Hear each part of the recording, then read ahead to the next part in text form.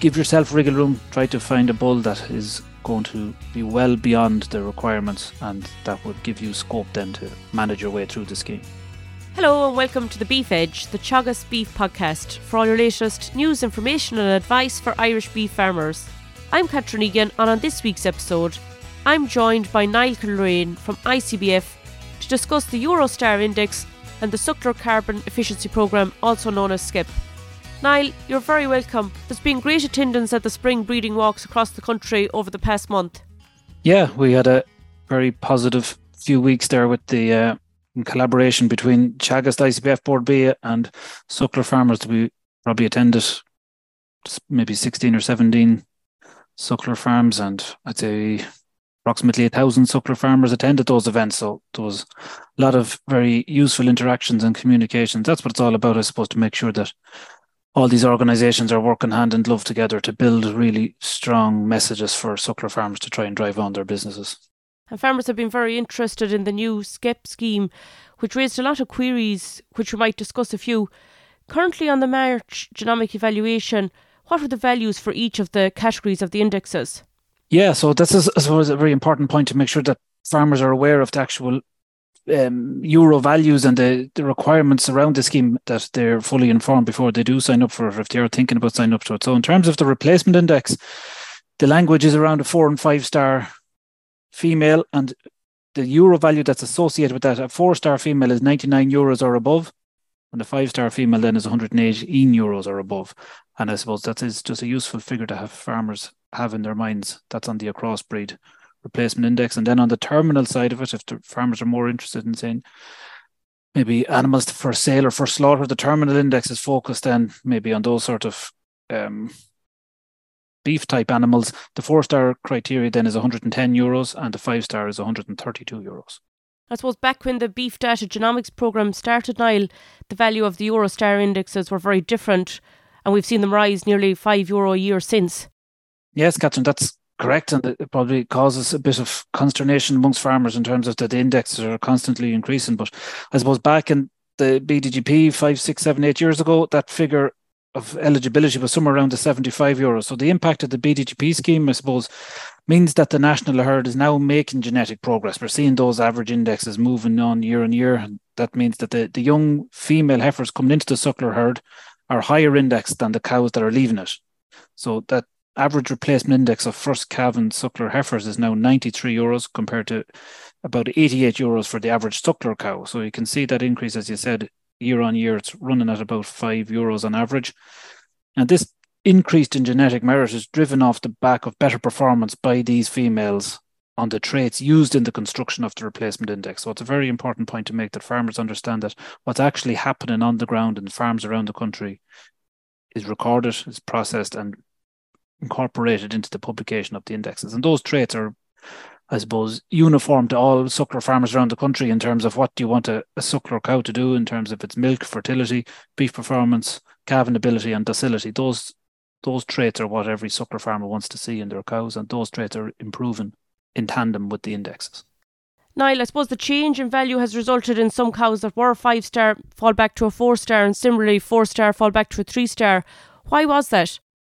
Yeah, and that's a function of the system being a very much a live system. So we have a very integrated database. There's 100,000 herds involved in it from all corners of the country. We have lots of marts, factories, lots of data coming in from lots of different sources. And every 2 months, the evaluations are redone, and the information that came in those intervening 2 months will be incorporated into the indexes.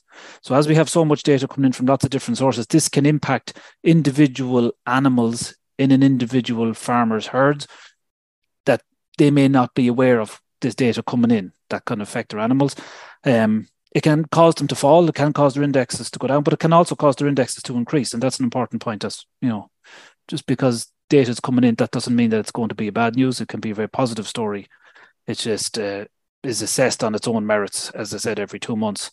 And I suppose the animals that are most likely to see a change would be maybe animals that are sired by AI bulls, because those animals will have relations performing in lots of different herds in lots of different parts of the country, and data will be coming in on relations of the animals in your herd, half siblings, progeny from the same bull will be used in lots of different herds, and that can cause your own animals to go up or down. I suppose a question that came up time and time again, Niall, was that if a cow was genotyped 4-star and has since dropped back to a 3-star, is she eligible for SCEP? Yeah, that's a very important point, I suppose, that once a cow was 4 or 5-star on her first genomic evaluation, she was and still is eligible in your herd, regardless of her current evaluation. Because as I said previously, data could have come in from other places that had impacted your animal. But if she's performing in your herd and she's genotyped and she was high index, regardless if she has now fallen, she's still eligible in your herd. But it's also just a little caveat on that if she is genotyped and she's now less than 5 stars and you sell her, she will not be eligible for the new farmer. So because she's eligible in your herd, that's fine. She's in your bag and she qualifies you for the scheme. But if you sell that female, that low index female that has now fallen to a 1, 2, 3 star, she will not be eligible for the new farmer that might purchase her. And similarly, Niall, for a stock bull, a farmer that would have bought a genotyped 4 or 5-star bull and has since dropped back, what is the situation for the stock bull? Yeah, it's a reasonably similar principle. If the bull was 4 or 5-star within or a crossbreed on his first genomic evaluation, he is also still eligible in your herd as a bull or a breeding bull, regardless of his current evaluation. However, another asterisk on this one is that if he has now fallen and he's ranking lowly on the replacement index, he may not sire animals that are high enough to meet the criteria of the scheme going forward. So the bull himself might be eligible, but you need to make sure that, the animals or the progeny being sired by that bull are going to meet the criteria going forward.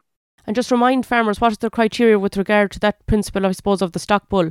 The criteria is that he's 4 or 5 stars within or a crossbreed on either the terminal or the replacement index. And I suppose the target going forward will really be that 80% of the calves have to be sired by a 4 or 5-star bull. Yes. For this coming year in 2024. So farmers need to really start looking at the indexes of their animals, looking at the indexes of their bulls and making sure that, they give themselves plenty of wriggle room. I think that was the sort of language that we were talking to farmers out at those farm events, that if you have a bull that's just barely over the line, you haven't got much wriggle room in terms of making sure that if the indexes go down a little, you could find yourself caught offside in terms of making sure that you hit the target. So the advice is, if give yourself wriggle room, try to find a bull that is going to be well beyond the requirements, and that would give you scope then to manage your way through the scheme. And farmers will have received a SCEP report, Niall, but are still unsure as to which cows qualify for the scheme and which don't. How can they find out? Yeah, so I suppose initially that report was very much an overview in terms of your herd. It was designed to give you a good summary shot of what your animals are like currently in the herd without actually saying if they're eligible or not. And it was also important, I suppose, to clarify the payment, the likely payment, or how to calculate the likely payment for your herd, so that you'll be able to make an informed decision as to whether or not you wanted to sign up. But in terms of keeping a live count and a track on what the current individual animal status is, we would really suggest that you go into icbf.com. You can log in there. If you want to look up yourself, you can look up your herd overall summary. You can look up individual animals rankings. If you're not aware of what your login details are for the ICBF website, I'd encourage you to reach out and contact the support team in ICBF. And I'll just give you the phone number here. It's 023 88 20452. So I'll just repeat that. It's 023 88 20452. If you ring the team down in the office in Cork, they will be very gladly able to help you there in terms of answering any queries you have around the scheme and accessing the information, because all the information is there. And I suppose it's just to make sure that farmers understand and how to go about accessing it, how to find out and how to interpret it. And just to remind farmers, Niall, what is the deadline if they want to apply for SCEP? So the deadline is the 22nd of May. We have a good few herds in the scheme already, and I suppose farmers are still at the point in time of just evaluating their own circumstances and making an informed decision. So we'd encourage everyone, if in doubt, reach out and find out what your status is. Most herds should be comfortably capable of qualifying for the scheme, but there will be herds that just have queries and nervousness around what it involves their personal circumstances. So as I said, you have a few weeks left, but just get the information before you make a decision.